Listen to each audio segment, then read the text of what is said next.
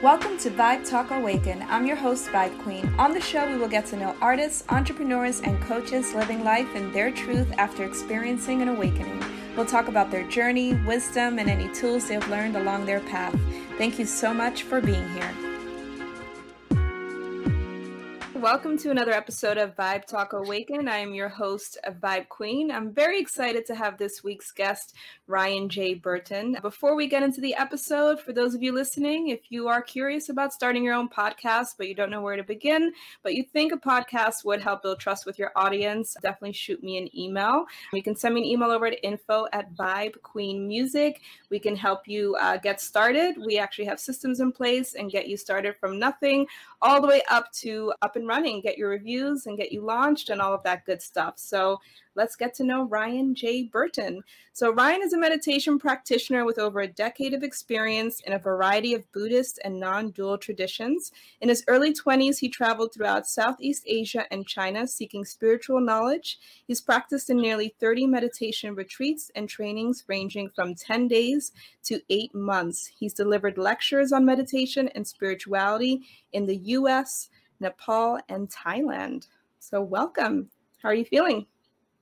Great. I'm excited to I'm excited as well. do this interview. I know this is going to be a lot of fun, and I love sharing meditation, and I'm sure your audience will definitely enjoy the ups and downs of the spiritual journey.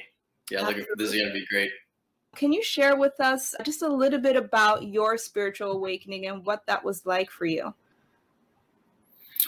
It's funny when people always read my bio or they introduce me to an audience and I give a speech or something and they say, oh, this guy's meditated for 10 years and did this and did that. It's interesting because I did all those things and I lived through all that, but I don't identify with any of it anymore. And I think that's been the major demarcation line for me in the recent year. There's many different kinds of awakenings, right? Like when we discover the truth about the world or things that we didn't know about ourselves or about other people or about society, that shift in our perception and that awakening to a new kind of knowledge, it's so different from the way that we used to live. We call that an awakening. It's like you used to be a certain way and then suddenly a shift happens, a perceptual change happens, and you've woken up into a new reality. You don't see yourself and you don't see the world as the same anymore.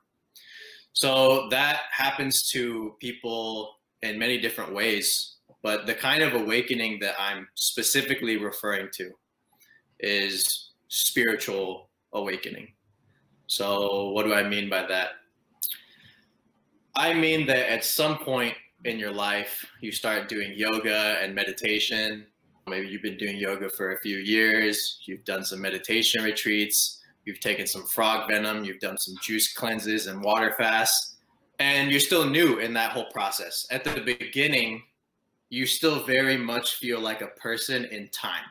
Mm-hmm. You feel like you're a person in time on a journey. There's a specific destination and you're going through that. And the destination is something, you don't know what it is, but you're going towards it. At some point, that notion, that concept that you're a person in time, that you are your name, that you are your body, that you are your thoughts, that you're this or you're that vanishes. And when that happens, path and reality changes in a way that is indescribable. That's what I mean by spiritual awakening. You're awakening to your true nature. You're awakening to the truth about your incarnation, about your life, about phenomena. And everything that you used to hold so tightly as real, yourself and your wants and your desires and your dreams and your goals and all of that stuff. It's like before awakening, all of that is 150% real. Your entire life revolves around it. That's all that everyone's doing. Everyone in this world is just fulfilling and following desires. That's literally what this world is. Mm-hmm. And what spiritual awakening or what awakening does is that mode of existing, that way of functioning in space-time, that process of identification is shattered. And what's left is a consciousness that is very different from what was previously experienced. So I don't consider myself an enlightened person. I have masters. I learned from them, and I study with them, and I've spent time with them, and they're very, I would say, far more developed than myself. A lot more has unfolded for them. But I am able to speak from a specific place of understanding with the training that I've undergone and the things that have unfolded. So I talk from that point of view, but I don't claim to be enlightened or anything of that sort. I'll just tell you what has happened to me and what has arisen in my experience, and you can take that or leave that. You can believe that or not. It doesn't make a difference to me. So the way that I teach and the way that I share information and these stories is that I actually encourage doubt. I don't want you to believe what comes out of my mouth. I don't necessarily want you to, put aside your thinking and accept something that doesn't necessarily make sense to you. If it doesn't make sense to you, that's fine. It doesn't make a difference to me. There's going to be a lot of things that I'm going to share in this episode that a lot of people here won't be able to wrap their heads around or won't be able to accept as possible, true, or as reality. And that's completely fine. You don't have to accept it. The main thing is I'm just transmitting a story. I'm transmitting some information, some gems that can help untie those knots in your path. That can help you unfold in a way. Yeah, if we're going to get into the story of my life, how things started was I was a youth born in Los Angeles, California. I'm half Thai. My dad's from Iowa, so my mother's from Thailand. And just to touch on this briefly, I grew up in a very, let's say, complicated childhood. My mother and father were very loving people. They were fantastic. They raised me well, and they loved my sister and I incredibly. My dad had a drug issue, so even though he was a very high functioning professional, he had this problem behind closed doors, and that really made me an extremely angry teenager. Really angry. And that started to cause problems in high school and outside of school. I got in trouble with the law a few times. And at one point, I think I must have been 16 or 17, my mom saw a commercial on Thai TV with the Dhammakaya temple. And she was like, let's go to this meditation retreat. I've always been like a philosophical kind of person. I love philosophy. I love an Asian philosophy and that sort of thing. So I was open to it.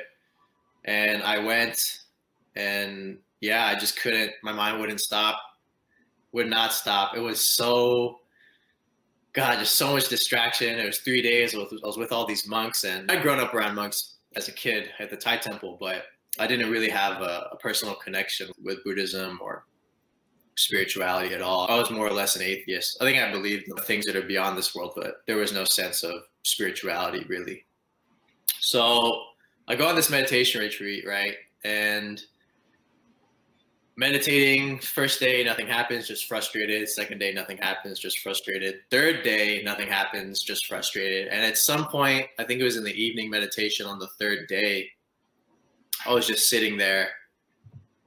And then suddenly my consciousness was at one point in the chair meditating, and then it was all of a sudden somewhere else.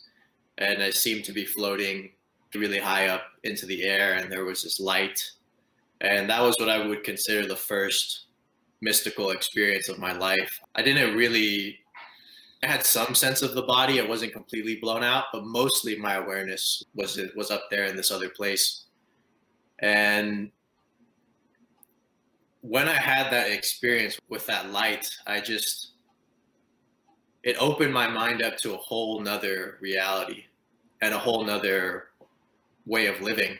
And that was the beginning of the spiritual journey for me. That was the beginning of learning meditation and starting to explore that.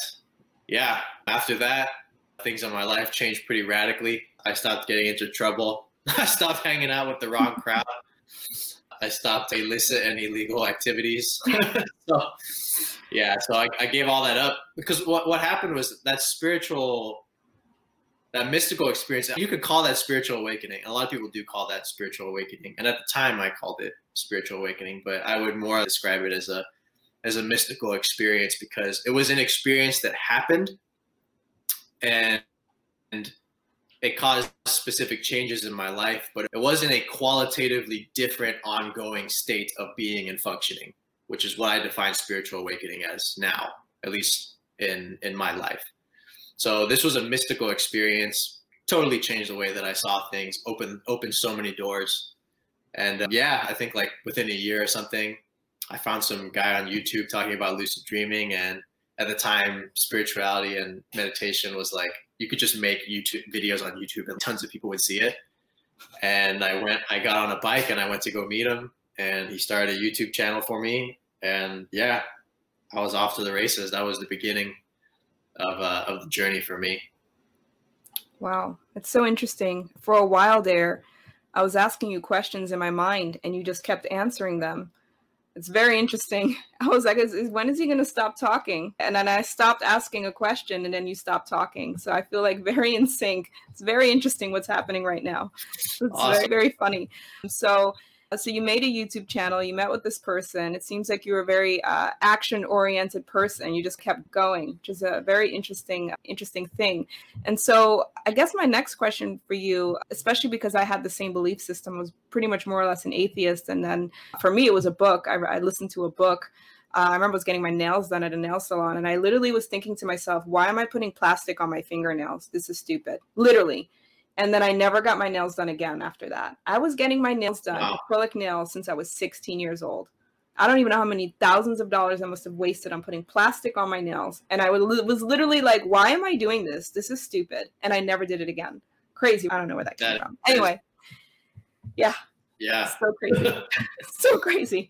Just realized that now. So I guess my next question for you is, for those that are on a spiritual awakening journey, now that you have a new sense of unfolding and awakening, and I'm very much in that position now, and I like laugh, okay, I thought that was awakening. That was nothing. But in a sense, I'm probably going to look at this and think, oh, that was awakening. That was nothing, perhaps. I don't know. Yeah, so what do you say to those that are experiencing an awakening and maybe feel quote unquote awake and they're not? In essence, because now I almost feel for myself like I'm conscious of the fact that there's still more to go. Like I'm in this weird state. So what would you say to someone that's going through it and maybe feels a little bit like, I'm woke, if only they knew? Because sometimes that I'm seeing a lot of that right now. And it's almost like you have the social justice warriors, and then you also have the spiritual patriots. We're all on the complete opposite coin, and we're both fighting this war. Yeah. But in a way, we're still in a negative frequency. Totally. And I found that I was in that trap. So even though I had good intentions, in a weird way, I'm still in a negative frequency. And so now I'm in this weird, like, observation where I'm seeing this happening in the spiritual community. So what would you say to people that are in this, like, almost ego battle of wokeness? Do you know what I mean? Like, no, I absolutely know what you mean. Yeah. Yeah. I've lived through that. Insights in that? On that? We all go through that. Yeah. I think there's this innate human quality, innate human program called evangelism. It's just whatever you're into, you just want to share it with other people and you want them to get on the same train that you're on.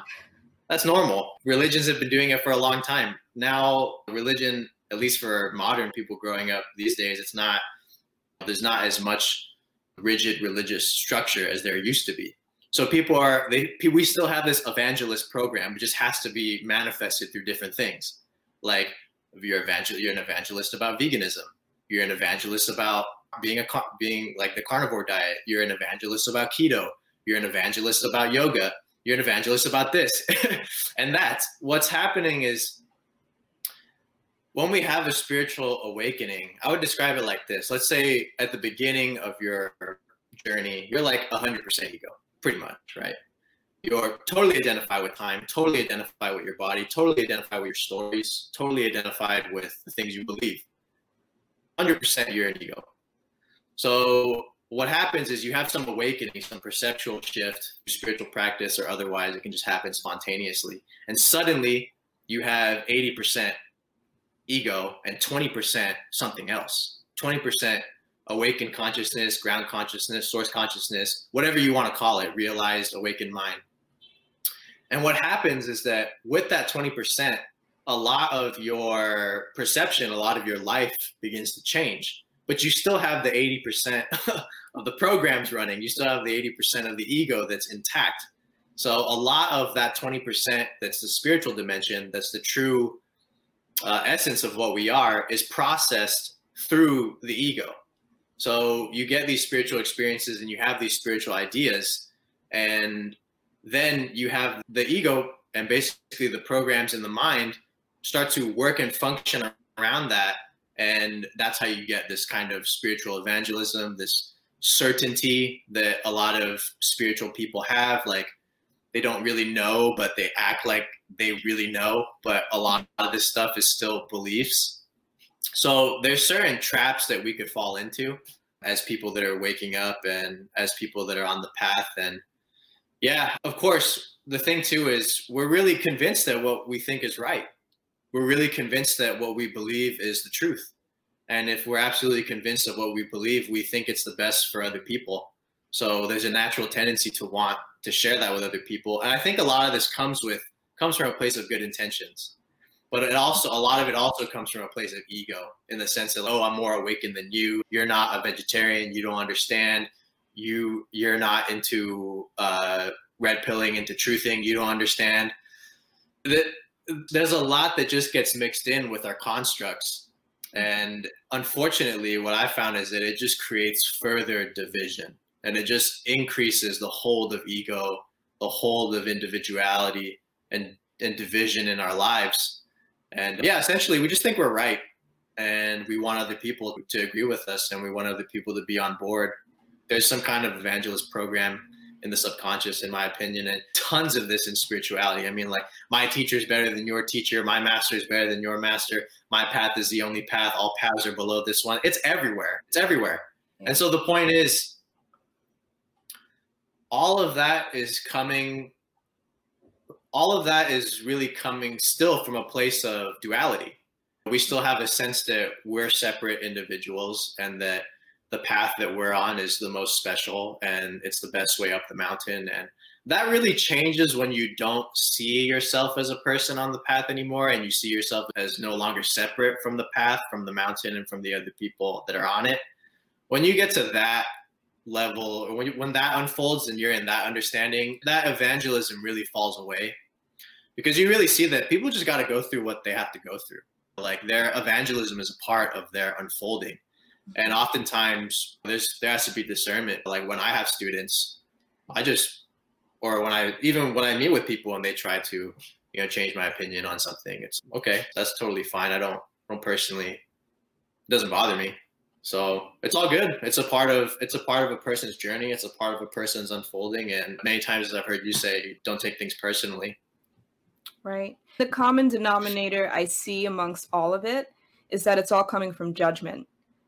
Yeah, great point. And so for me, once I recognized that, it all became clear to me, is that the moment I come from judgment, I'm an ego. And so for me, that's very quick to identify.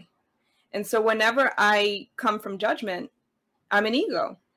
Yep. And so whenever I find myself doing that, for me now, my brain is, oh, you're an ego, immediately. And I catch myself doing it all the time. Obviously, I'm still going through it. But then because I now have been able to make that link, I'm able to step out of it quicker and recover quicker. And yep. The more you practice that, the more you become aware, and the more you realize that this is, in fact, a game, and you can laugh at things and you become less triggered. So, for example, I saw a post today on Parler, and it said Mayor de Blasio in New York says the way to beat racism is by redistributing wealth. Today. This is what he said today. Yeah, sure. And literally, I know that a month ago, I would have been angry. I would have Yeah. gotten triggered, and I would have been like, oh my God, I can't believe he said that. That's socialism, blah, blah, blah, blah, blah. And I would have gotten all upset. Right. Now I'm laughing. I'm just like, wow, this is hilarious, because it's the perfect setup. All of the things that I've been researching, it's playing out.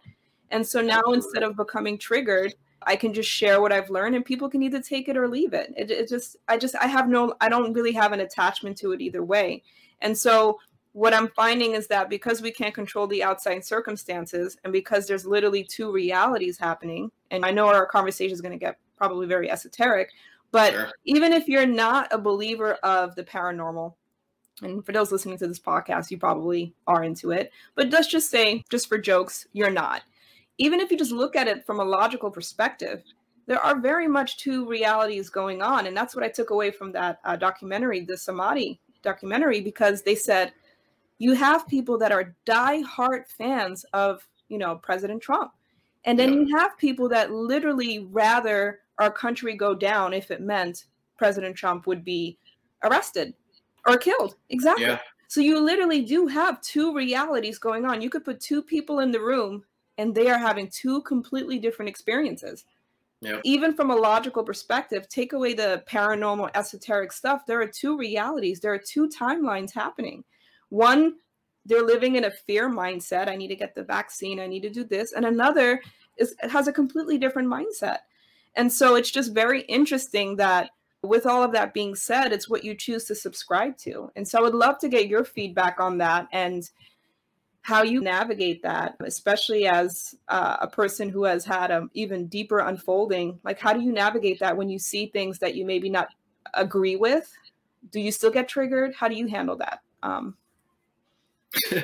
This is the thing. I know that was a long question. No, it's not. I think, of course, it's obvious that there's a massive cultural divide in our country and beginning to grow all over the world. It seems there's really starting to be this division, this duality between socialism and capitalism is beginning to grow. And of course, there's a whole cultural divide that is being drawn along those two lines.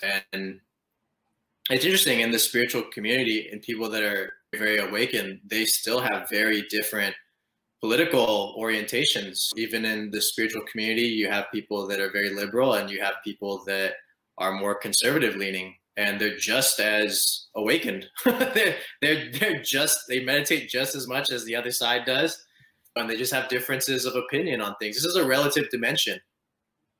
I remember talking with a Dzogchen teacher, Namkhai Norbu, and there was a situation that happened in Thailand where a military coup happened and the prime minister was removed from office, and the military stepped in and they took control of the government. And it wasn't like guns were blazing and all that sort of thing, but definitely the military stepped in and subjugated parliament, removed the prime minister through force without killing people. But it was still a really crazy time in Thailand, and a lot of senior monks were arrested, and they particularly went after my temple soon after that. And I remember just flying over to the country, and I was telling everyone about it on social media, and that was the thing to do at the time. And I remember I messaged Namkhai Norbu, and I said, "Hey, Namkhai Norbu, there's this situation in Thailand," and I explained the whole thing, and he explained, "Thank you for letting me know about the situation in Thailand." And his next sentence was, "These conflicts always happen in samsara." And it just hit me so hard in that moment when he said that. It's like, these conflicts always happen in samsara. So for those of you that don't know, samsara is a relative dimension. It's a cycle of existence. It's our world. It's all worlds are in samsara. And there's all kinds of conflicts that happen, challenges that happen in this dimension. And him being in that non-dual place, in that state of realization, a lot of people would say, where's your compassion? How can you see it from that far away? Yeah. And it reminds me of the same thing. It reminds me of a Ramana Maharshi quote as well in his book Talks. This Westerner was asking him, the world there's famine and poverty, and there's so many awful things happening in the world. How are you not concerned about them? How are you just able to sit here in this cave, chopping fruits and vegetables, talking to people and answering their questions about spirituality? What use do you have? And his response was basically, there's no difference between myself and the world. I don't see myself as separate from the world. The world is within the heart of the self, and we are all within the heart of the self. So he was really coming from this place of no division. And then he talked about how the awakening of the spiritual elevation of a person, the evolution of a person, the enlightenment of a person, it's like a massive influx. It's a massive anchor of super high frequency energy that contributes to the collective field of consciousness. The more awakened people there are, the more positivity there is in the world, and the more awareness there is, the greater worthiness there is for humankind to receive higher spiritual teachings and for humankind to actually evolve and awaken en masse. And it's reflected now more than it is ever today. Sure, there's a lot of conflict that's happening. Yes, there's a serious cultural divide in the United States and in a lot of countries. There's all kinds of crazy stuff happening. There's this election. One side thinks they're absolutely right. The other side thinks they're absolutely right. You and I, obviously, we're on the more conservative side of this. We think that we've been cheated. They think they've been cheated. It's this whole dualism. It's going to get worked out, and things will go according to the plan that they're going to go according to. But the point is that none of that is separate from you. The enemies that you chastise, the people that you judge, they're not separate from you. This is all the interconnected field that is manifestation, that is our reality. And when we begin to awaken, we really see the inseparability of all things and all life in the field. So even though we have our specific political inclinations, even though we have our specific opinions, those opinions and inclinations are not the predominance in our experience anymore. They're not the predominance in our consciousness anymore. So we still have what we believe to be true. We still have the things that we agree with. We still have the general idea of the direction we think society should move in. But there's this entire background reality. There's this entire greater reality that is now the predominance of your experience. So you see all of those things, all of these conflicts and all of these trials and all these events that happen in people's lives, even in your own life, from a very different vantage point, from that awakened point of view. But obviously, there are more people practicing meditation, yoga, and having an awakening now than there ever have been in history. It's everywhere. Like, meditation and mindfulness has pretty much been accepted into Western culture. That will continue. I'm a little worried about that kind of being catered from the left side of the political aisle and used to indoctrinate people. That's a concern that I have. But in general, these are really good tools for people. And even if they only get a watered down version of mindfulness, that can be the seed for further awakening later. That's exactly what I was thinking. I was like, it doesn't even matter if it's just a drop, because the power of meditation and mindfulness, even if the left tries to repackage it, the key with going within in meditation is you can't really manipulate that, because meditation is sitting and being still with yourself. You really can't change that unless it's maybe guided meditation and frequencies. That's a whole nother topic. But if you're just meditating in silence, you can't manipulate that. It's just you in silence. You know what I mean? I think just having that tool and that becoming a talked about topic is a beautiful thing, because I know it wasn't in my life in my 20s. So I think it's awesome.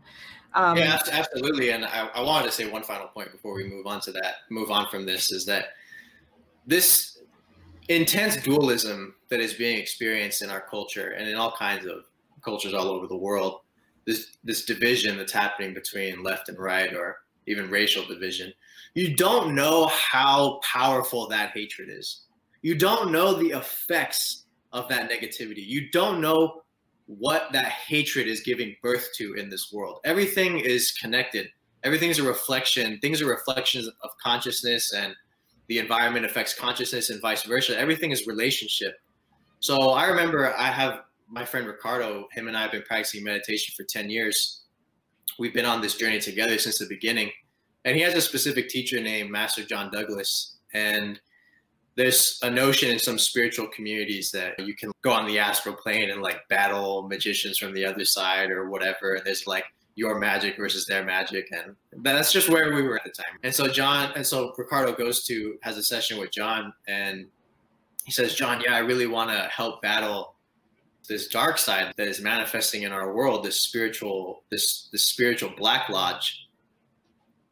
And John's response was, that hatred in your heart feeds them. That hatred in your heart makes them stronger. Wow. That hatred fuels the darkness. So all these people that are working for the light, that are exposing, that on both sides, that are right, that are pushing their truth and sharing their truth and spreading their truth, if you're doing it negative from a place of hatred, that's exactly what they want. That's exactly what they want. If I was a demon, if I was a negative entity, if I was a very intelligent person in an architect basically in this society, and I wanted to create chaos, this is exactly what I'd be doing. I'd be dividing people. I'd be pushing them into specific camps, and I'd be making those camps go at each other's throats. And the energy that is created from that, me as a negative spiritual being, that's what I thrive off of. I live for that. That's my whole dharma as a negative person, as a negative being. You got to be careful about where your truth is coming from. Even if it's truth, even if it's light, even if it is the revealing, is it really coming from a place of love? Is it really coming from a place of light? If it is, if you're doing the revealing and you're sharing the knowledge and you're spreading the truth and you're doing it from a place of the heart, then it's beneficial. And even you could even say if it's coming from a place of division, that there's still a benefit. But my point was that hatred and that division and that us and them that you're cultivating in yourself, that affects the field. Such a good point. Yep, it's a very good point, and it's a easy one to miss. Very easy one to miss, because you can get so caught up with trying to make people aware of what's happening that you get stuck there. And you forget the point of, okay, make people aware of what's happening, but now let's focus on the solution. And so I myself was very much there, but I think that's part of the journey as well. Absolutely. Sometimes you have to see the truth in order to believe it. And I know for me, that was very much true. I definitely was always into conspiracy theories and all of that, but they were definitely more, some of them I felt were very real. And that's because of my own personal experiences. But some of them were definitely more just fun. Oh yeah, moon landing was fake, whatever. But they didn't affect me. So I was just like, those are just like fun. Those are just things you look at for fun, entertainment. So until now, I'm like, wait, this is actually all happening. Maybe I should look into this. And so I think once I was going down the rabbit hole, I almost felt a sense of civic duty. Okay, I'm home, I'm stuck. I can write somewhat decent. I guess I should put a blog together. I'm not a warrior, so what can I do? So I think there was this, like you said, an evangelist, there's this sense of like duty of sharing with the world what I found. Like the documentaries we've seen, Out of Shadows, Fall of Cabal, it's okay, I want to contribute too. And so I think it definitely can come from a good place, but not staying stuck there, and take the information. And this is what I'm saying. I'm not encouraging people to not look at it and not educate themselves, but don't let it consume you. And I think sometimes when you let it consume you, and I know I would love to talk about, lack of better words, drugs and drug usage and how that can affect you. If you are consuming this type of information and you're doing that as well, you could stay stuck there. So I think that would be a good segue. Can we talk about that? Like using hallucinogens and things like that, and maybe how that affects your auric field and all of that stuff? What is your experience with that? Yeah, the thing about hallucinogens and psychedelics is that in my youth, and when I was 15, 16, 17, I did have experiences with those. And the thing about them is the way that we tend to use them today is really not in the sacred way they were used previously, unless you really go to Peru and you do the fasting and you do that whole experience. The thing I'd like to say is I know people who have been healed through ayahuasca. I know people who have had breakthroughs and have had understandings and insights and healings, massive healings through these different plant medicines. But my personal take on it, and not to discount what they've been through, not to discount the benefit that people have gotten from this, because I know Ibogaine is a psychedelic, and it is really effective for getting people off heroin and off of major drugs. So, a lot of people have had incredible experiences with these things. My personal take on it is that there's so much psychological instability that can happen from these things. It doesn't mean that's what's going to happen, but it means that it can happen. Like, why is it that when people take a psychedelic that suddenly they have levels of perception that they didn't have before? A lot of people describe, for example, being able to hear another person's thoughts on mushrooms, being able to see spirits, being able to do this or that, just levels of perception that they don't normally have access to. Mm-hmm. So what happens is that when a person takes a psychedelic, for example, you have this forehead energy center called the forehead chakra. If you look at different Buddhist statues and Hindu statues, you'll often see an eye that's right in the center of the forehead. This is the spiritual eye. So when a person, and that's an energy center, imagine like a wheel pretty much, or a vortex of energy that moves in one direction, a vortex of energy that moves in another direction. The movement of this creates the illusion of a flower. That's why they're described as flowers in the Sanskrit text, but they're actually just energy vortexes. So when you take a psychedelic, your forehead chakra goes from this to this, and suddenly it's functioning at a higher level, and you're able to perceive things that you wouldn't normally able to perceive, have insights and experiences that you wouldn't ordinarily have. And of course, there's chemicals and things that are happening in the brain that are totally related to that. But the issue is that, for example, that expansion can happen so quickly that there's literally tears in the fabric of the chakra. There's tears in the fabric of the energy vortex. And when those tears happen, external influences from the astral plane can begin to lodge themselves into your energy centers and attach themselves to you. And that's when a kind of psychological instability can begin to happen.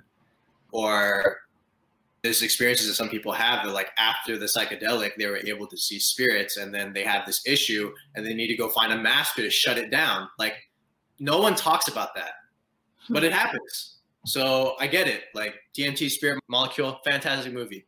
Graham Hancock did his TED Talk, went to ayahuasca, had these incredible experiences. It happens. I get it. But I personally don't see it as a tool for long-term spiritual development, because it doesn't necessarily lead to the kind of awakening that I was describing at the beginning of this episode. It doesn't lead to a qualitatively different state of functioning. It doesn't lead to a qualitatively different state of being, in my experience, in my opinion. That's just what I'm saying. Other people can believe differently and do experience that differently, but that's my point and take on it. Yeah, because people ask me all the time. They ask me, Ryan, yeah, you meditated for so long. Come on, let's go do a journey. Let's go to Peru and whatever. And I'm just like, I have no interest in any of that anymore. And yeah, don't get me wrong, it helps a lot of people, but even with marijuana, the guru that one of the masters that I learned from, Namkhai Norbu, he said, the reason a person is more creative when they smoke weed is because the chakras actually temporarily expand. One of the negative side effects is that they can contract to a degree that's less than it was before you got high. So then you end up being in the state where it's like, oh, I need to get high to be creative. I'm not creative without the substance. I'm not relaxed without the substance. So that's one thing. The final thing that I wanted to mention was, even with weed, maybe this could even be the case with microdosing. I don't know. But what can happen is that there's specific entities and specific forces, specific energies too, that attach themselves to these drugs. So when a person uses them and consumes them, it's a way for the entity, it's a way for a specific energy or force to get fed. So let's say a person starts doing cocaine. There's actually energies and entities on the astral plane that see that as an opening. And they will begin to feed your thoughts, and they will begin to transmit thoughts to you that you perceive as your own, impulses that you perceive as your own, that make you want to keep doing coke. And it's because those parasitic entities actually feed off of the energy that's generated when you use that drug. And those entities will start to run your show. Those energies will start to run your show. That's an issue. Like, people think that addiction is just chemical. It's a spiritual thing too. There's more to it. There's forces that want you to stay addicted. That's a problem. That's a problem. You think with a lot of these substances, and like I said, they help a lot of people. They're great in many circumstances. But for a lot of people, it can really end up being a dark path. It can really lead you down into places that you can't get out of. I know people who lost it on acid. I really do. Like I used to hang out with people like that. Mm-hmm. So it's a slippery slope. Don't get me wrong. I think I have respect for the lineage. I have respect for the tradition. I have respect for going to Peru and doing this and exploring that and meeting the mother ayahuasca and healing. I have respect for all of that. But there is a dark side to this stuff, and there are things that can go wrong. And there are entities, there are energies, there are forces just waiting for you to open up. Mm-hmm. Really. So how do you explain people that are able to just stop on their own? Or do you feel that those energies or entities are always waiting? Or do we attract those energies or entities? Or does it not matter? Is there any karma attached to that? Or is it just anyone who's doing this? Can you explain like the rules or circumstance attached to that? I think there's a lot more to it than I personally understand and more than I'm personally able to see. But you know, what applies to one person may not necessarily apply to another. So that's a caveat here too. You know, the substance may actually be, if it's not particularly harmful, it may actually be right for that person. It may actually be the thing that is karmically set for them, and it may lead to healing that is absolutely beneficial and completely changes their lives. So there's that thing to consider. But basically the point I'm trying to make is any substance will directly influence the energy body. It's a shift in the energy, and it's a shift in consciousness that is immediately reflected in the energy body. And there are certain energies that will then be produced by using that substance that are attractive and that are enticing to the entities, spirits, energies, forces that are connected to that particular substance, or that are even just in the area that you're in. For example, if you go into a house where there's continuous drug use, crystal meth, crack, major mm-hmm. hard drugs, mm-hmm. not only it's possible that there's even entities connected to the drugs themselves, but just in that environment, mm-hmm. there's a negative energy field, and there's entities that pass mm-hmm. and that exist in that negative energy field, and they feed off of the drug use. Wow, that's fascinating. So let's say you're in a room with some people, and they're all doing cocaine. And you don't have any impulse to do cocaine. You've never done cocaine in your life. And you go in, you walk in, and you're like, yeah, I would never. Yeah, I'm just coming here to pick up Chris, and we're going to leave. And that's it. Chris does coke every now and then. It's not a thing for me. You sit down with the guys, you sit down with this group of people. And then they're like, hey, man, do you want to try some? And you're like, no, I'm good. And then you're hanging out for another like 30 minutes or 45 minutes. And then suddenly you feel this little impulse, this little change in your awareness, and you start to feel a little curious about it, even though you had no inclination for it ever previously. And then the guy asks again, hey, do you want to try some? You're seeing this at one level of reality, which is the physical. What you're not seeing is that there's an entity that's related to that specific substance. He's telling the guy, tell him to try some. He's sending you thought forms to be open to it. And he's okay, I'll send this thought form to this guy. I'll send this thought form to that guy. He's going to entice that guy. And then he's going to start using coke. And then I will get my energy fix from his use. And possibly if the karma's right, or maybe if the circumstances are correct, I can follow him home, or he can start to develop this problem and we can feed off him further. You don't know the extent of the spiritual dimension. How many passerby, deceased entities, spirits, parasites are in the astral plane? You don't know, because it's not on this level of frequency. It's not physical. So something as simple as that, being in a room, there's so much that's happening on so many levels. Like even on a higher level, like higher than the level I just described, what could be happening is that a karmic seed is coming to fruition. Let's say, for example, in a past life, you enticed a person to drink poison and it killed them. And in this life, your retribution for that is to become a coke addict and for it to kill you slowly, just like the poison that you poisoned that guy with in the past life slowly killed him. Except now it's worse. Now it's going to take you 6 months to die instead of that guy dying in 6 minutes, because karma is complex. It's unfathomable how these things could happen. So on one level, there's guys in a room doing drugs. On another level, there's entities telling people what to do. And on a higher level, there's your karma coming to fruition for something that you did in another existence that you don't even know about. Oh my God. Yeah. There's levels to this. There's levels to this. Exactly. Multidimensional awareness, multidimensional functioning. Everyone thinks that there's just this body and there's just this mind, but there's layers. Right. It puts a lot into perspective. And that's why I just go back to judgment. That's why I've taken that out of the equation, because when you look at all of the horrific things in this world, that's such a great example. It's almost as bad as some things that happen in this world. Look, you just mentioned a great example of karma. What happened? What did they do in the past life? And again, or earlier in this life. Exactly. So it's just, yeah. And again, for those of you listening, and that's if you subscribe to all of this. Some of you don't have to believe any of this. Like, you two you've lost me. It's wild. And it's so interesting because the beginning of this year, I'm in a completely different place from the beginning of 2020 to where I am now. At the time of this recording, it's December 21st, 2020, which is awesome. You got like accelerated evolution. Oh my gosh. The stuff that takes 10 people 10 years to go through, you got it all in 10 months.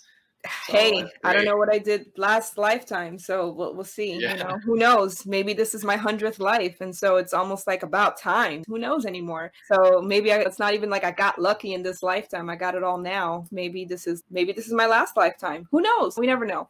But something that is interesting, and this will be my segue into my next question. We're gonna get even more esoteric, guys. Is I was working at this place in Chicago, and I connected with someone that I worked there with.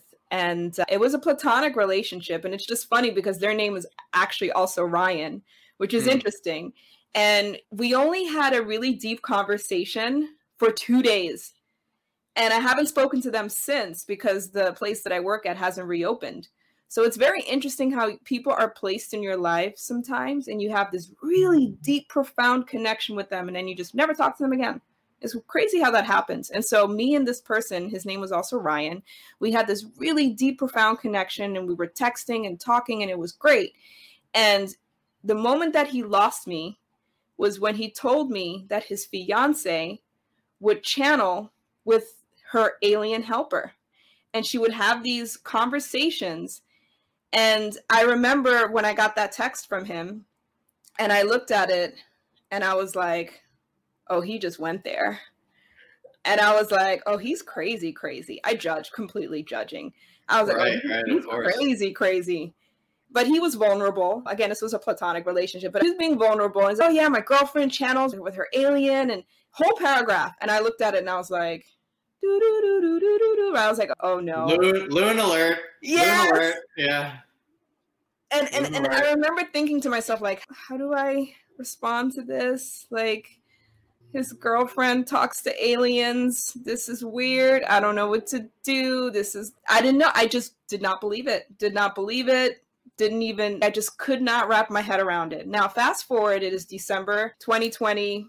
Now I'm like, okay, there's 5 that the government works with. There's the Palladians. There's this. Okay, I'm following these accounts. I'm like all for it. I'm like, there's the Grays. There's the Reptilians. David, I've gone down all these rabbit holes. Part of me wants to like text this guy back and be like, dude, I am so sorry. I totally believe you. Like, your girlfriend's awesome. You know what I mean? And so my segue question to you now, and it's ironic that your name is also Ryan. You have an alien helper. Can you tell our audience all about this and just how did this happen? The floor is yours. Yeah, sure. So as I teach meditation, I teach Buddhism for the most part, and non-duality, awakening, all of that. So this aspect of my story is not something that I actually lead with. It's not something that is a part of what I present to people, but it is a part of my story, and I don't hide it. When I'm asked about it, I talk about it, and I have shared it. To make a disclaimer, or just to create some context around this, historically, we all know about angels. We've all heard about demons, different kinds of entities that are in the Bible and in the various religious texts. Even to touch on the reptilian conspiracy that David Icke is so well known for, that's actually a class of being in Hinduism and Buddhism. They're called Nagas. So not a lot of people know this, but when you become a Buddhist monk, in Theravada at least, one of the questions you're asked is, I believe is Anusosi. And it basically means, it's a blatant question. They ask you, are you a human? Or Manusosi, Manu is man. So, Manusosi, are you a human? Why do they ask you that? Because there are things in this world that are not human. So the story goes back to a time in early Buddhism, or I think in the Buddha's day, maybe afterwards, when a monk was trying to ordain, and this monk happened to be a Naga that shapeshifted into a monk to ordain, because the Buddhist teachings are very exalted. They lead to spiritual realization and awakening. So all kinds of devas and deities and beings want to experience this stuff. They want to know this knowledge from this highly awakened person that apparently when he woke up, like the Deva world trembled, or the angelic kingdom trembled, and all the beings wanted to see the teachings of this great sage. There are many kinds of beings in the universe. There are many classes of beings in samsara. And the ones that we are most familiar with are the ones that are in the texts. Angels, demons, the things that are written about, Gabriel, Michael, Raphael, that stuff, mostly from the Western pantheon, if you live in America, or if you're in the New Age. But in the Eastern tradition, there's all kinds of beings. There's Nagas, there's Garudas, which are like eagle-type beings. And in Buddhist cosmology, all these beings have their specific realms and dimensions that they exist in. So I will say this. What I'm about to talk about specifically is something that I have actually lived through. This is not a conceptual thing. I don't even make money off of this particular aspect of the story. I'm not trying to get attention for this particular part of my life. That's not what it is. I just teach meditation. I share this wisdom. I share this presence. I share this wakefulness, and whatever comes of that. That's basically what I do. This specific aspect of the story is not necessarily in the forefront, but it is a part of the story. When I was about 22, I think 22, 23, I met this teacher that I no longer follow. And when I met her, there's nothing worse than, the only thing worse than a charlatan, the only thing worse than a fake is a spiritual teacher who isn't fake and has bad intentions. There's nothing worse than someone who actually has ability and uses it in ways that are questionable. So I followed this teacher. I was very just blown away by her psychic abilities, just to be clear. I had met her and she was able to see into my past, and she saw, and she doesn't, no one knew this at the time. She's like, yeah, you had this experience with, and sense this alien frequency inside of you. You've encountered this specific being. And at first I was like, what are you talking about? I have no idea what you're saying. And then it clicked, and then I remembered, oh, that's what she's talking about. I had an encounter with this being. I've been practicing astral projection and out of body experiences from a young age, like 16, 17, or yeah, since the beginning, pretty much like 17. And oftentimes people who do that a lot and have more experience with that, they encounter beings that actually help with the astral projection process and help with the development in that specific area of your spiritual awakening, if that's something that a person does and is a part of their path. For a lot of people, it's not. But oftentimes at the beginning, the beings that are helping you get out of body, sometimes they're human, sometimes they're not. So a lot of people report that. You could disbelieve it, whatever, take it or leave it. But so she mentioned this whole thing, and I was just blown away. There's just no way that she could know that. No way that anyone could know that, because I didn't tell anyone except Ricardo. He's the only person who knows about that. And yeah, and she said that thing is a very, very precious energy, or it's a very precious, specific, I guess, gift or blessing that I had. And so I did her training, and I actually spent quite a bit of time with her and her group. And after about a year of doing that meditation, a couple hours every day, I had this experience of falling asleep around midnight or something. And what happens is that as you fall asleep, usually we lose consciousness, and then so we have no awareness of going into the dream state, or even of the astral body separating from the physical body. That most people don't remember that unless they specifically cultivate this ability. And what happened was, yeah, so you're watching your body fall asleep, sense these chemicals releasing, the whole body goes numb, goes to sleep, and then boom, the astral projection vibrations start. So there's an actual vibrational state that happens when a person leaves their body.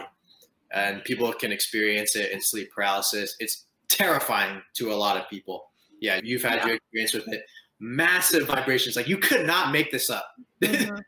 This is like tons of energy, tons of light. And sometimes it's like passing through the thought field or something, and you can hear all these thoughts and all these voices. It's crazy. But as soon as a person breaks through, or as soon as a person gets more familiar with this experience, all of those, I would say, side effects or all of that phenomena stops. Like later in a person's development, they don't even experience the vibrations anymore. They just click from this body to the next one, click, and they're in. So when this was happening, I noticed the vibrational state, and wow, this is amazing telling this story. The couple of weeks before that, I was receiving this name in meditation, and the name just kept coming. And it's an Islamic name, and I'm a Buddhist, so I have no affiliation with that. I was like, this name sounds very, Islamic, and it just kept coming up, And as soon as the vibrational state comes, for whatever reason, I said the name, and then boom, like this portal opened in the astral plane right above the body in the ceiling, and I was just blasted through this basically wormhole. So a lot of people describe this in near-death experiences. They leave the physical body, and then there's this tunnel of light. Mm-hmm. And at the end of the tunnel, they're greeted by their loved ones, and there's this whole experience that is incredibly common and just uniform across pretty much all cultures. They describe different beings and different entities related to their religion, but the tunnel of light, the separation of the physical body, that's all there. So this happens in astral projection as well, and out-of-body experiences, going through this tunnel. And it's like moving through hyperspace, really. All of you who have seen Star Wars or who have seen 2001: A Space Odyssey, Stanley Kubrick, when the Millennium Falcon is moving through hyperspace, it's a feeling like that, just like massive movement through space-time very quickly. And suddenly, I'm in this other place. And it looked like being in a desert in Tucson, Arizona, but the sediment was blue-green, which doesn't exist on Earth. There's no blue-green desert on our world. So the sky was dark, and the sediment kind of had this blue-greenish glow to it. And I turned to the left, and I just never seen anything like that in my life. Ever seen a non-human intelligence in my life. I turned, and there he was. This being had humanoid features, and lo and behold, it was definitely the being that had appeared many years ago, saved me in a situation, a very dire, serious situation. It was him.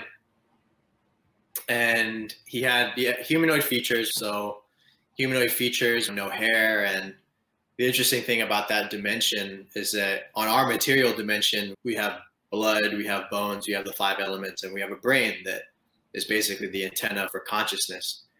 And this being seemed to be made of like a kind of cosmic energy that glowed through his body, and you could see it emanating from the lines on his body and the lines on his face, and the communication was telepathic.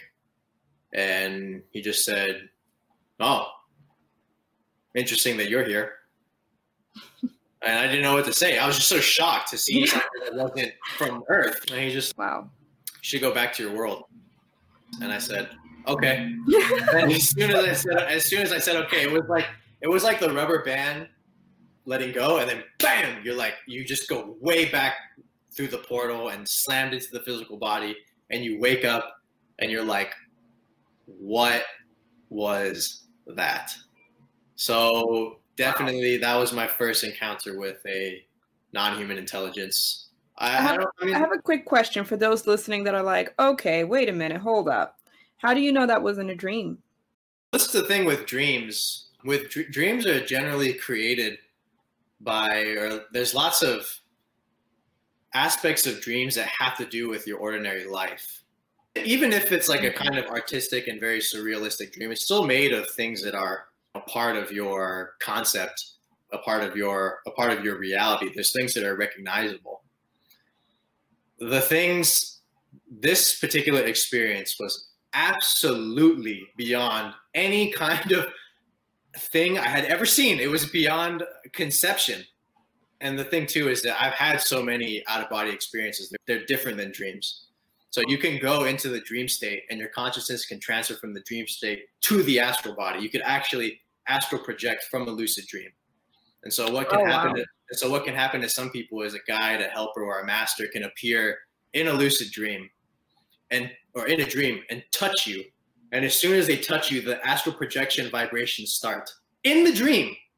And then you actually ascend out of the dream into the physical body that's in the room you're sleeping in, and then astral body out of the physical body. So there's an actual progression of consciousness that you become attenuated to. And that's how it's different from a dream. So the similarities are that the way that memories are processed is the same. So if you have an out-of-body experience and you don't remember it, it's the same as if not having it, really. So like you can have an out-of-body experience and then remember it like halfway through the day in the same way that you could remember a dream, because there's this thing that Robert Bruce calls the mind split effect. When you return from the astral body, the way that those memories and the way that experience is transferred is the same way that you would recollect the dream. So. Okay, I guess my next question is, if you don't remember leaving your body, is it then a lucid dream? Because isn't a lucid dream the fact that I thought the definition of a lucid dream, because I've had 2 lucid dreams and only one lucid dream that was long enough that I could actually move around and experience it. One lucid dream, the moment I realized it was over. So I thought the definition of a lucid dream was that it means you become conscious of the fact that you're dreaming and you don't wake up from it. And so it's when you're dreaming and things don't make sense, and then you wake up and you're like, oh, that was such a silly dream. Like, how dumb am I in the dream to not realize it was a dream? And so I thought lucid dreaming means you're conscious of the fact that you're dreaming. That is lucid dreaming. So right. I'm saying, so what's the difference between that and astral projection? So astral projection is defined by the vibrational state, and you're actually in the astral body. And when you enter it, you're usually in your bedroom, unless you've just projected straight out and you're in another place. But the difference is that the vibrational state happens in astral projection. Got it. And so you can actually move around and see your physical body. Yes, exactly. Whereas you're having a dream and you're in some random location and you realize that you're dreaming, because you could go from that to actually projecting. So you know that there's a difference between these two realities, between these two states. And the thing too with astral projection, like I said, there's a separation process that happens that changes over time for people, but there's still generally a separation process. Gotcha. And in both instances, your conscious, though, is what's moving, right? So like basically in astral projection, your physical body's still in the bed, but your consciousness is what's moving. Is that the same for lucid dreaming? Yeah, this is the thing about lucid dreaming is I don't actually know where the lucid dream takes place necessarily. Like it could actually be that the consciousness has transferred to the astral body and the astral body's floating above the physical body, and the dream state is actually taking place in the astral consciousness, but the astral body hasn't gone out and it's just floating above.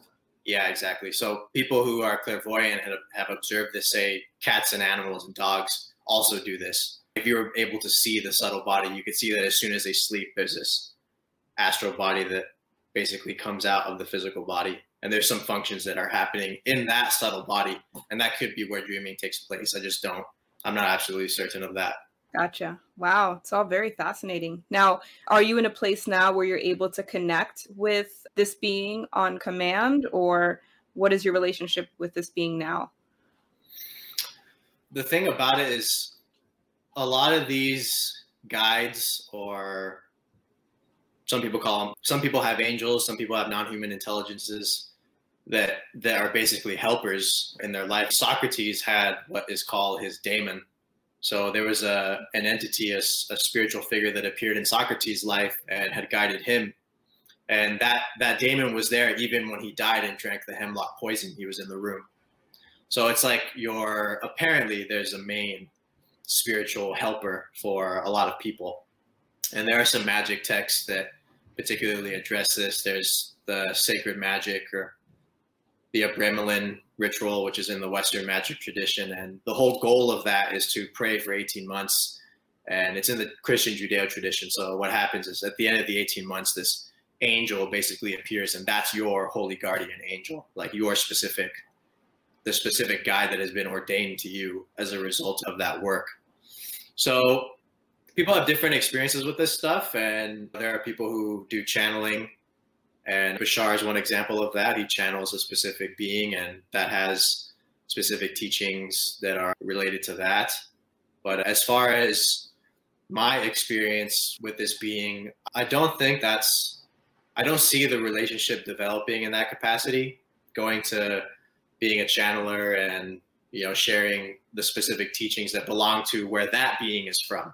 Okay. The stuff that, like when people channel the Arcturians and people channel this and that, the Pleiadians, they're sharing the wisdom from that dimension and from those beings with the people here. And that helps with the spiritual evolution and the unfolding.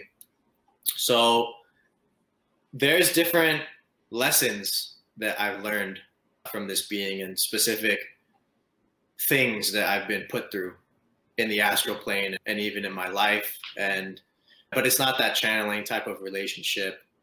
And more often than not, he's helped a lot of friends, actually. Like, I had a friend who was getting involved with a particular entrepreneur who's now in jail.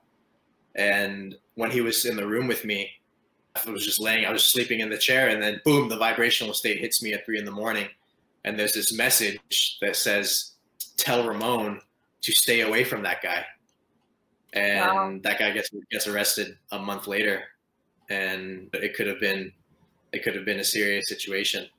So other times and it's interesting. This is a thing that I wanted to touch on too, is when we get this information in out-of-body experiences or even in channeling, we have to be careful, because there's a difference between the raw data as it is. There's a difference between the raw experience and our interpretation of the experience. There's a difference between the actual psychic insight and the interpretation of the insight. I was out of body in this place, and it seemed like a dimension similar to Earth. There were houses, or maybe an alternate timeline. And I was just walking through the houses, and there was this door with a candle on the knob. There's like a little wooden platform and a candle, and on the front door. It's like, that doesn't exist in our world. Never seen that before. And then suddenly I look to the wall, and there's this writing that appears, and the writing says Blue Death, and then the name Blue Death, and then I hear the name of a friend, and this friend's a healer. So I immediately go to him, and I'm like, hey, this thing happened out of body, and I think I'm getting a warning from the non-human intelligence that something's related to Blue Death. Is something going to happen to me? Blah, blah, blah. And he's okay. Yeah, do some meditation. You should be fine. And that's it. 45 days later, he goes to China, contracts a respiratory illness. This was before COVID. So he got some kind of respiratory illness. He was in the hospital. His CO2 levels were shooting through the roof because of the respiratory infection, and causing a specific condition that people call Blue Death. It's like when the CO2 gets too high in the blood, and there's an asphyxiation, and the face turns blue and all that. And some people call it Blue Death. So when I got the data that said Blue Death, that person's name, it wasn't referring to me going to that person for help. It was literally referring to the person. So this happens a lot. And this is why I take channeled material with a grain of salt. I get that there are channelers that are very sure of themselves, but I know that even psychics that were really spot on a lot of the time that I've known and trained and been with, that they were wrong. They were wrong oftentimes they were wrong, and oftentimes they were right. So it just depends on the skill and the capacity of the channeler, or the skill and the capacity of that particular teacher. But yeah, that's how that's manifested, particularly for me. It's just been a very, it tends to be that these beings, they don't operate in space and time the way that we do. We see time as very linear, and we're limited to the senses and our bodies. The thing about spiritual perception and about waking up is that field of perception begins to expand, and you can start to dream of things before they happen, or hear another person's thought, or you have experience with psychokinesis. This is all like that field of that possibility expanding, and that potential expanding, and your senses and your mind really extending beyond the limitations that they previously had. These beings, a lot of them, particularly the non-human intelligence that I'm referring to, and even beings that are more exalted than him, they see time and space very differently. It's like time and space, a person's incarnation, a whole person's life is like a gem to them. And they can pick up that gem and see all the facets, all the possibilities, all the thoughts, all the obstacles, all the things that you're going to do and become. They pick it up like that, and they can just see it. And they can see, oh, this little facet here, maybe I can help in that situation. So they experience time very differently than we do. And I've gotten glimpses of that being with these non-human intelligences. And the other thing I wanted to bring up as well is when I was out of body in this place, I don't know where it was a Here's Dimension world. What I found and what I saw was there were these types of facilities, like training centers, like spiritual training centers, and humans were there. So humans in their astral bodies or higher bodies, I don't know, were training in these facilities in a place that's not on Earth, and they were doing meditation, martial arts, psychic abilities, that sort of thing. And all of them are sleeping. So none of them know that they're actually there, but they are there. Their subtle body, their consciousness is there. And I'm there with the inspect, the non-human intelligence, and I'm watching. And it became so clear to me. It's like, oh, okay, this is why some people are so drawn to the New Age, or drawn to specific alien groups, or drawn to specific teachings. It's because their spiritual bodies, their higher spiritual bodies, are actually spending time, are actually receiving teachings from those beings, from that place, from that dimension. Just that the memories don't transfer because of the mind split effect. So what does transfer are the inclinations. What does transfer are the impulses and the interest in that specific teaching and that specific group. And this applies for the different religions too, like Christianity, Judaism, Islam. You could actually be spending time out of body, like studying those teachings. You're just not aware of it because of the mind split effect and those memories not transferring. So a lot of the gifts that people are waking up to, a lot of the inclinations that you have, a lot of the impulses that you have, a lot of the knowledge and insights that are coming to you are things that you've already done in another place and in another time, but they're just waking up. It's a part of an unfolding that's happening now. But let's say, for example, mind reading is something that begins to awaken for you, or remote viewing. That's happening on this linear level of reality. And what you don't know is you may have already been practicing that in a non-physical body with beings that happen to be skilled in that specific ability. So that's something I actually saw. I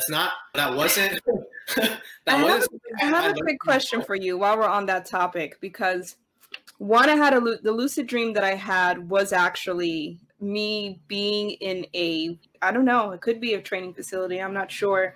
I told you about this dream. And basically I was in a waiting area getting ready to enter the training facility. Or it could have been, I don't know. I just know it was a waiting area. There were a lot of people there, and I felt like I was on some kind of mission. I remember I woke up and I just was so excited I had this lucid dream, because I remember touching the counter and I was like, oh my God, I'm dreaming. Let me take everything in. I had that experience.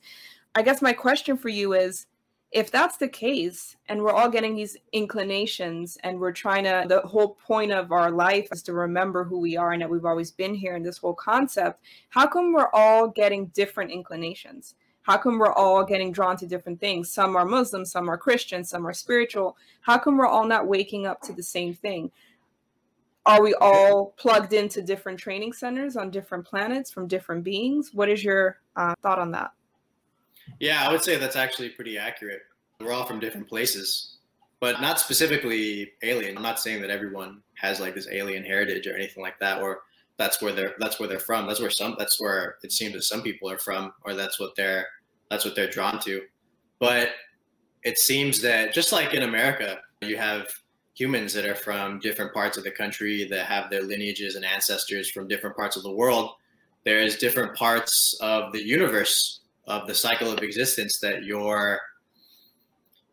basically your soul or your previous incarnations are from. If you were from another place where space-time was completely different from this world, where, for example, there was no capitalism, there was no free market, there was no need to work, because that existence was so exalted, that was all provided for. Right. Everyone was in this kind of unity consciousness. And then you're born on Earth for whatever reason, you decide to go here, you forget your decision to come here, and then this whole life just doesn't make sense for you. Just working continuously for someone else doesn't make sense to you. The division doesn't make sense to you. The violence doesn't make sense to you. The ego doesn't make sense to you. It's because you're not actually used to that. Never considered that. Never considered that perspective. You just blew my mind away. Wow.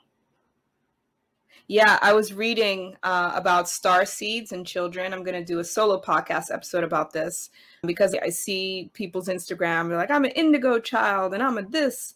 And like, I had no idea what that meant. I'm going to be really honest with you. I had no clue what that meant. It just sounded really cool. I'm a crystal child. I'm a this child. I'm like, okay, I don't know what that means. And so I was doing research on it. And I came across this article, and it said that a certain tribe in Africa, they did this like experiment, and they had a group of school children. They said, if you race to the tree, there's a pot of candy, and whoever races to the tree and gets to the candy first will get to have all the candy. And the kids are like, oh, cool. School children. Okay, ready, set, go. And the kids start running. And so midway through the race, the kids look at one another and they hold hands. And they all run in unison to the tree together. And then they sit down and they all enjoy the candy together. And so they asked the kids, they were like, why did you guys do that? Why didn't you just race and one of you would have won and had all the candy for yourself? And the kids were really confused. They're like, why would we do that? Then one person would be happy and the rest of us would be sad. At least now we're all going to be happy together and we can enjoy it together. And I read that and I was like, okay, I'm going to go over there and cry now, first of all. Like, that's such a beautiful story. But also just the takeaway of just like the mindset, because we've been so conditioned to just win and compete. And so even though my personal view is definitely capitalism, I don't think socialism is sustainable.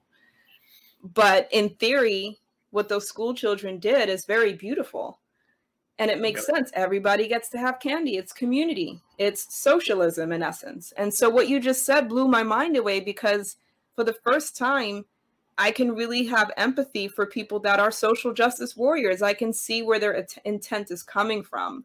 Like, I get it. Healthcare for all. Like, I get it. You just want everybody to have a slice of the pie. I understand it.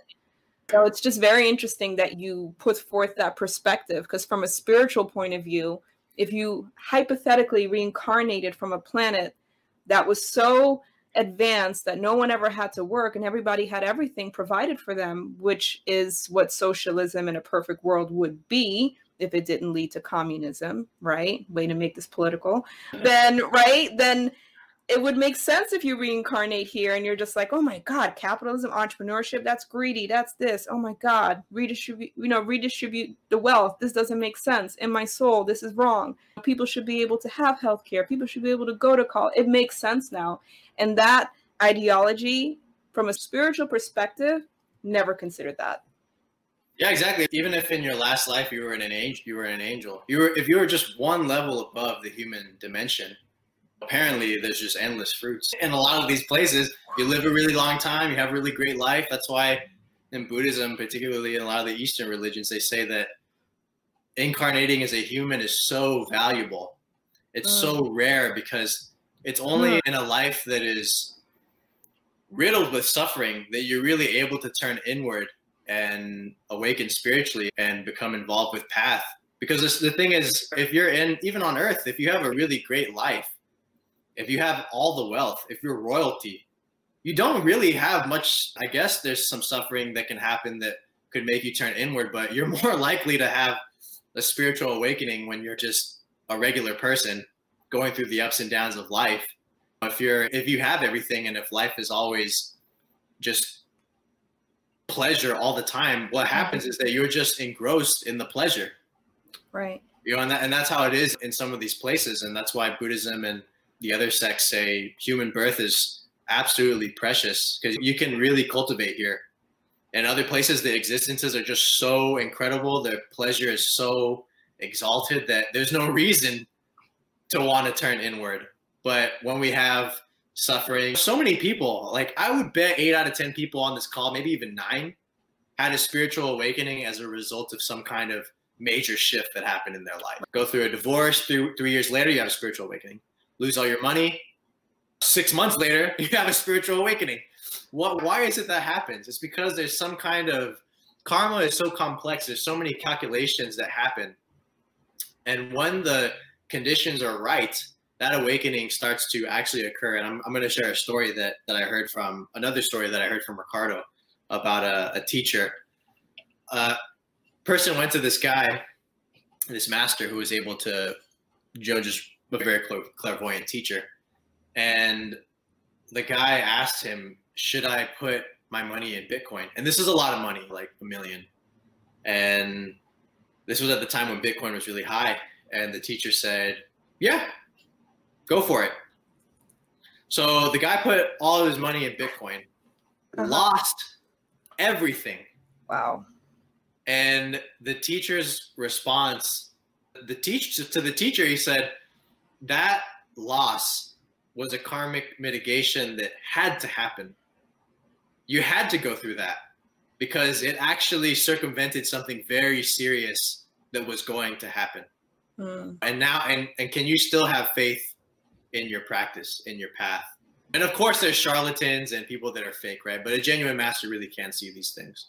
Yeah, like that's just an example of that. There are things that happen in our lives that we don't particularly understand. The thing that is really good, seems to be really good, could actually be bad for you. And the thing that seems to be the worst thing that you've ever gone through happens to be the best thing that is happening for you from a cosmic perspective.